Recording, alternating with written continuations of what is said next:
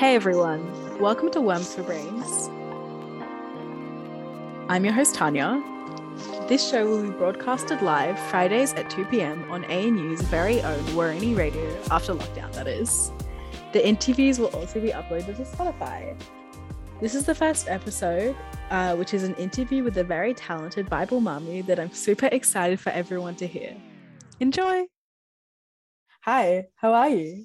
Hello, I'm good, thank you. And your newest single was released today. How are you feeling about that? Yeah, I'm super hyped. It's been kind of in the pipe work for a really long time. I've been working on it with my producer Charlie, and I'm so glad that it's just finally out there and that people can hear what I've been hearing nonstop for like a year. I can imagine. And it's probably been a bit harder with lockdown. How did you celebrate? Well, I put some muffins in the oven. Perfect.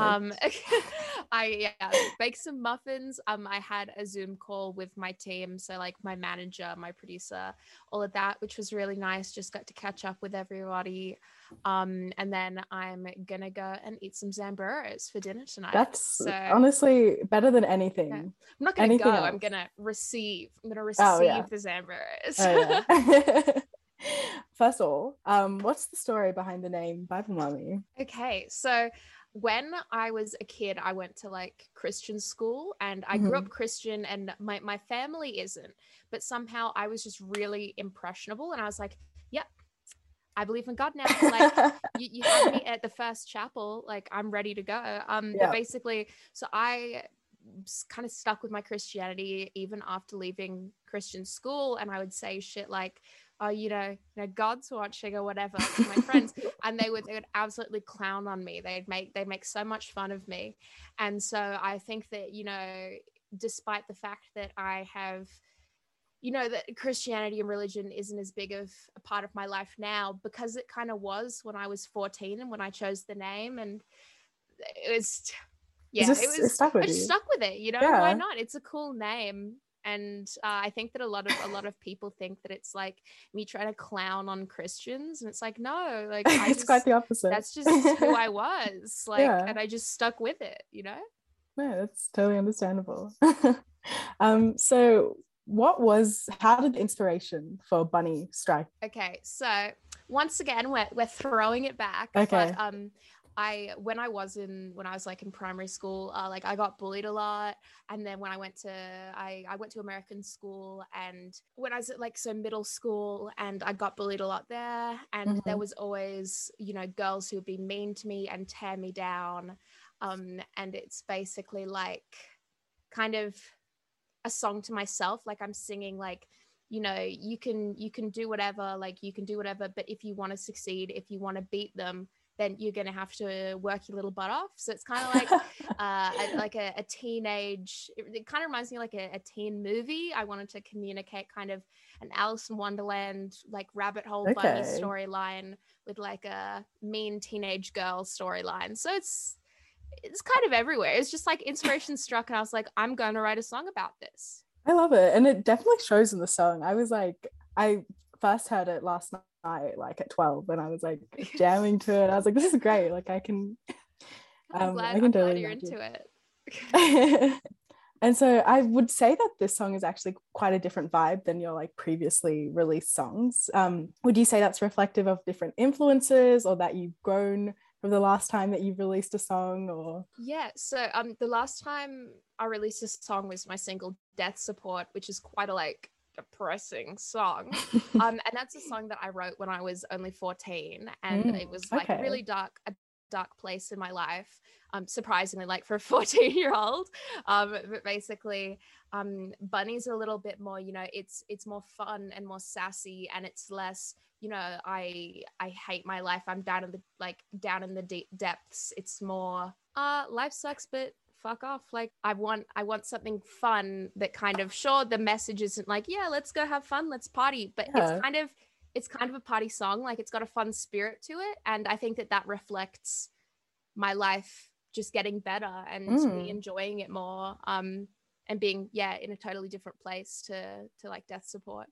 Okay. Are a lot of your songs or ones that you have written from like when you were a lot younger, or So basically the two songs that I have released before Bunny, so Act Your Age and Death Support.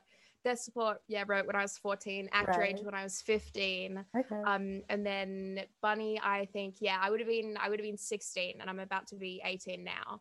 So it's still not new, but it's a little bit fresher. And then the stuff on the EP is going to be similar time periods, like 16, 17, sort of. Actually, no, I think that the rest of it's going to be more recent, so it'll be more timely to my life state. Exactly. And so a bit of a change. I just wanted to know, how do you feel like you fit in within like Canberra's music scene? Well, so my boyfriend is in the Canberra music scene, like kind of in the underground. He does noisecore sort of punk, and so I'm into a lot of bands like, you know, like Boxty, Northbourne the band, Speedball, like those kind of all great bands. Those kind of dudes. Like I feel like, as you know, a pop or like an indie pop, bedroom pop type musician, there's even though it's a completely different thing, I've gotten nothing but support and love from other Canberra musicians. And it's like we have nothing in common musically, but they respect the fact that, you know, I've done things myself, and I'm not like from a super rich family or just being inauthentic. And I think that the Canberra music scene is really nice like that. Like it's like a kind of like a family. Oh, that's too corny, but it is a bit like a close knit community, I suppose. Yeah, because it's so small. It's exactly. Everyone knows each other. Yep, exactly. And so take me through your like writing and recording process. I'd love to know. Okay, so I when I first started writing and releasing music like on SoundCloud, I was pretty much making songs on my iPad, or like it was my mum's old iPad, and I downloaded GarageBand and I was recording on the little Apple headphone earphone, like the thing. And basically I was just like, it was an absolute crappy setup, but I was into it. And so I would pretty much just write songs. I'd either build an instrumental on GarageBand, or I'd just go and find like YouTube instrumentals and just write. And it kind of became like a second nature. But nowadays, the way that my writing process kind of goes is I'll be working with my main producer. His name's Charlie. He's amazing. But basically he'll like play some chords, or he'll do something funky on his computer, and I'll be like, and I'll just like, I just kind of go with the vibe and then make changes later. And it's kind of just doing whatever I feel like. I don't really have a super set way of doing things. That sounds great. I mean, I think GarageBand is quintessential to a lot of people's childhoods. Yeah, exactly. It's like free music. Well, I don't even know if it's free anymore. Yeah, I'm not sure. Either free or affordable music app on App Store where I can just press buttons. Exactly. Hello. Play some drums, some guitar. It's easy. Yeah.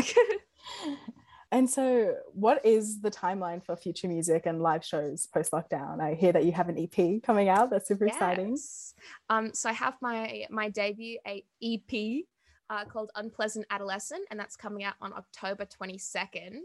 And then a week later, I am, if, you know, depending on how lockdown and COVID rules, etc. go, then I'll be playing a show with Mole Rat at UC.